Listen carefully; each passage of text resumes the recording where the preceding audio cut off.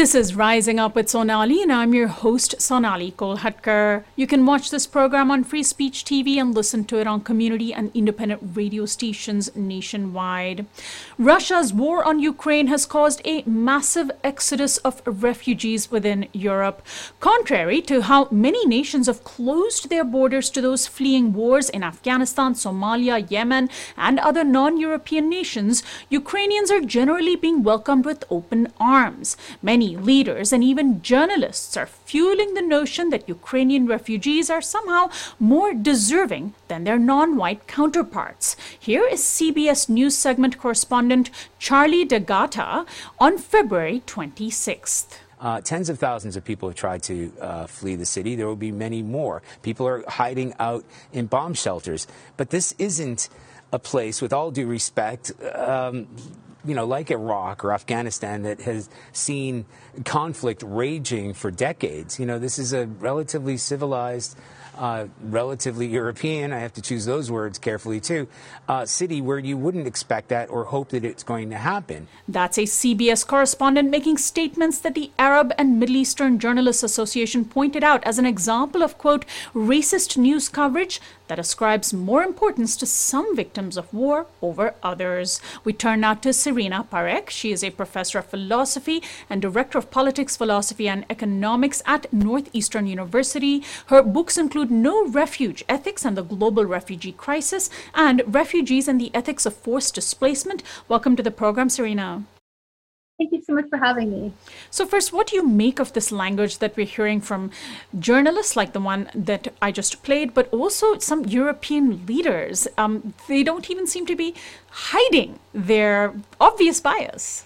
It's a very interesting moment for those of us who have followed the response of European countries around refugees for a long time.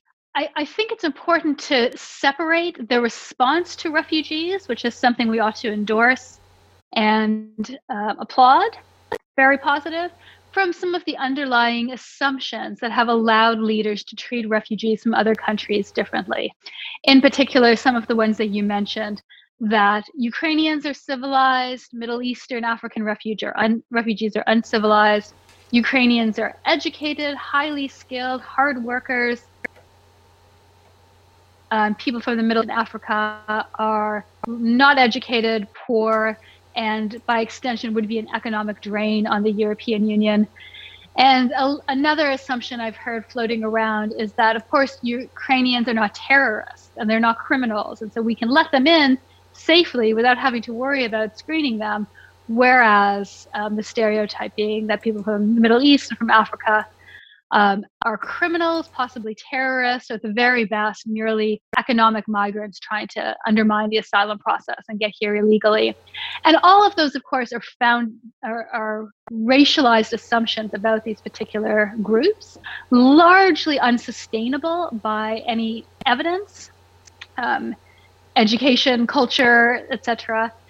And so I think what I'm interested in thinking about in terms of this debate is highlighting these assumptions that politicians and journalists and the general public to some extent are making about non-Western refugees, to try to point out that they are mistaken and in fact are owed the same treatment that Ukrainian refugees are being given by Poland, Hungary, Austria, Romania, etc.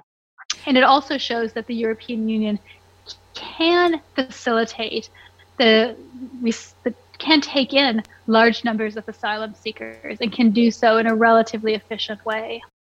Is there also, you think, double standard when it comes to wars that NATO countries have played a role in versus Russia? The refugees from Afghanistan and from Iraq are fleeing a war that Europe had a part in. And Europe can sort of distance itself from this war, saying it's Russia who's the bad guy, will accept the refugees almost as a political act, which of course is disheartening because refugees and their treatment should never be politicized, right, according to most international laws. They should never be politicized, absolutely. And they have been from the moment the international refugee system was put into place in almost every context. whether or not we see a group as economic migrants, so poor but not suffering persecution, or refugees, has often been the result of the political context that they're fleeing from. You can contrast people fleeing Cuba and people fleeing Haiti coming into the United States as a really sharp contrast there. But I would say that there is a difference in the current conflict in Russia and the response of Eastern European countries in the following sense. Poland, Hungary, other countries in Eastern and Central Europe know firsthand, have experienced firsthand what it's like to live under Soviet aggression and Soviet oppression.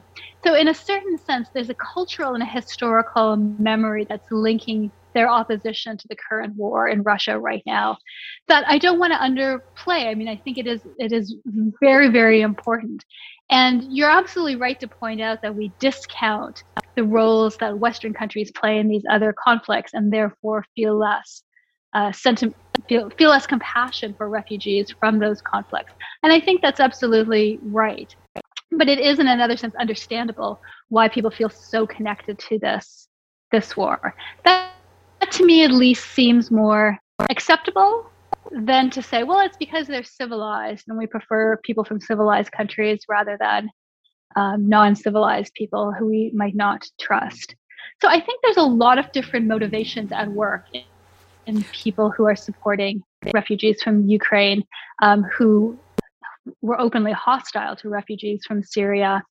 Racism plays a role, the political history plays a role.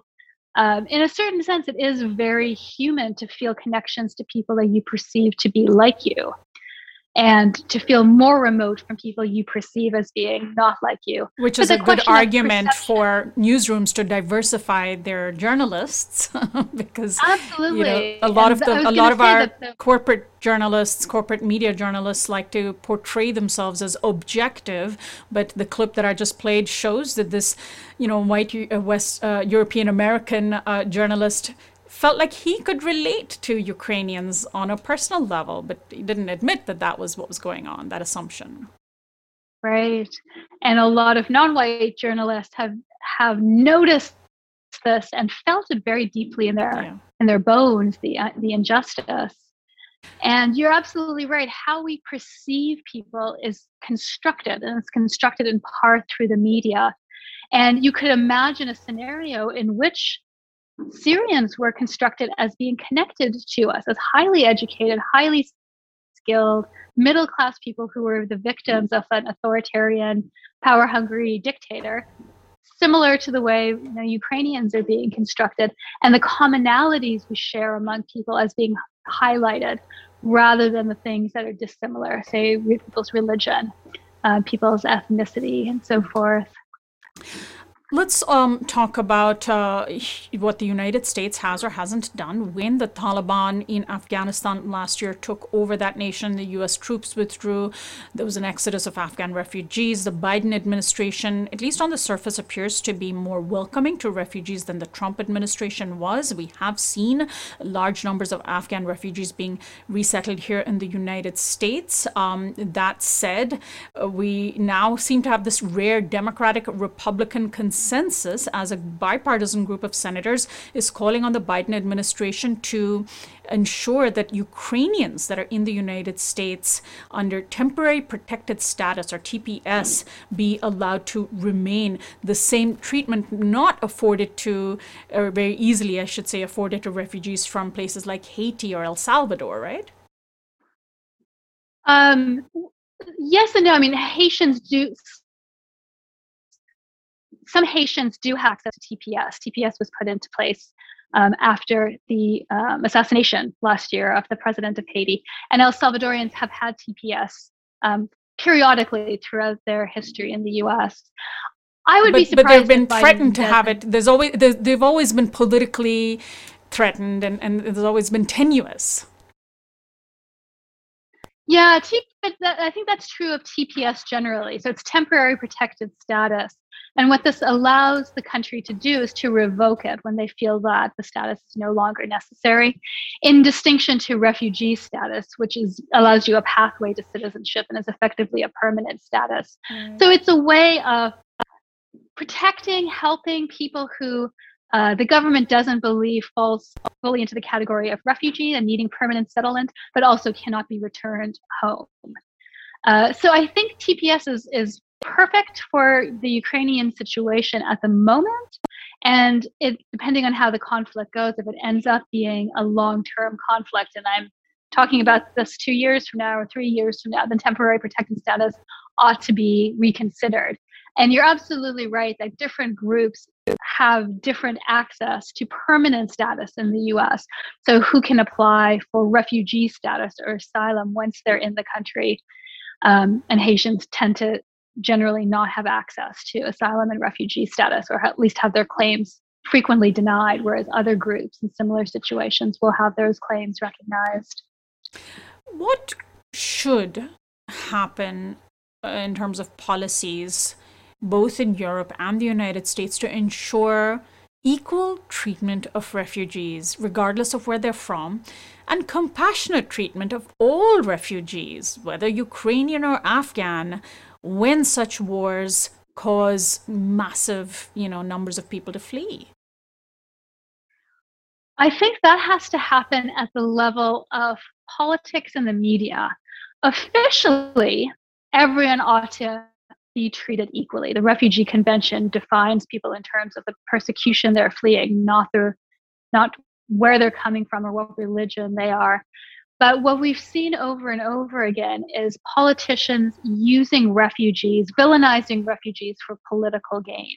And it's, of course, easy to villainize people as other, as dangerous, as not like us, as coming to destroy us, and therefore we need to protect you.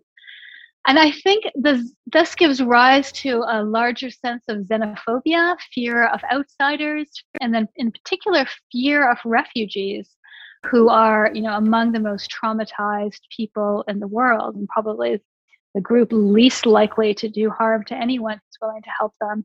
But nonetheless, we have the sense that some groups are dangerous. Some groups are not worth protecting because they're used to violence. This is just what happens in their region, which is, of course, cultural, racial prejudice. And then by contrast, we help the people that we believe are more entitled to help. So I think what needs to happen is a very complex, multi-layered response to refugees that really fights the xenophobia and racism that emerge whenever you have people from the Middle East, from Africa, from Asia in need of help and support. So are there frameworks already in place that just need to be more equally applied? Absolutely. So we see, for example, Polish border guards pushing back African and Indian students trying to cross the border over the Ukraine into Poland. And that's absolutely prohibited in every official document. But what's probably happened is that didn't get passed down to the border guards, who simply thought, well, no, Ukrainians are being evacuated. We can't let these other people who we've spent years trying to keep out of Poland, we can't let them into our countries. So it seems, from what I can gather from reading and listening to different sources, a matter of communication, that the border guards were not told to apply the rules equally eventually. And now this seems to have cleared up, and Africans, Indians, Asians are being allowed to leave Ukraine and enter Poland. And then finally, what do you think needs to happen here in the United States? Does the United States need to improve its approach on refugees beyond what Biden is doing right now? I think so. I would have answered that in almost any historical period in the United States, that we could be doing more for refugees. The Trump administration, though, it's hard to overstate the damage it did to the refugee resettlement program and all of the institutions and mechanisms that had been built up over decades to resettle refugees into the United States. So not only did he cut off and severely lower the number of refugees who are allowed in. He dismantled many of the institutions that helped facilitate refugee resettlement. And my understanding is that these are slowly building back up, but they take a lot of time, and so much damage was done to them. So they're not yet in a place to actually be able to easily facilitate the resettlement of large numbers of people. And historically, we've been a leader in resettling refugees. I hope that we get back to that number the number of refugees that we were resettling prior to the Trump administration. But we also have implemented a number of deterrence policies. So these are policies that are designed to discourage people from coming directly to the United States to claim asylum. The child separation policy under the Trump administration is the most egregious example of this. But policies like Remain in Mexico, which have been upheld by the courts, also are designed to discourage people from coming into the United States and returns desperately needy asylum seekers to really appalling, awful conditions. Unhygienic, violent, dangerous, lacking material resources. So they're forced to live, on the border of Mexico in these informal settlements while they wait to enter the United States. So there is absolutely a lot that can be done, but it is a really slow process. In some sense, I'm sympathetic to the Biden administration. In other sense, I wish he would be doing more and making this more of a priority. And of course, politically, there's a challenge because whatever policies Biden is going to be putting in place, they are probably clearly going to be better than if there were a Republican administration. So people are hesitant of being too critical of the Biden administration. But my hope is that there's so many good people working in this administration that we will be able to really play a moral leadership role in the world when it comes to resettling refugees, whether they are from Ukraine, if ultimately Ukrainians want to be resettled in the United States, or Afghanistan, or in any of the number of lingering, ongoing refugee crises around the world. I want to thank you so much, Serena, for joining us today. Really appreciate your time. Yeah, thank you so much for having me, Sonali. It's a pleasure to be here. My guest has been Serena Parekh, professor of philosophy and director of the Politics, Philosophy and Economics program at Northeastern Universities. Her books include No Refuge, Ethics and the Global Refugee Crisis, and Refugees and the Ethics of Forced Displacement. I'm Sonali Kolhatkar. You can access this and other interviews on our website, risingupwithsonali.com, by becoming a subscriber. Find our audio podcast on iTunes and Spotify, and follow us on Facebook, Twitter, and Instagram at RU with Sonali.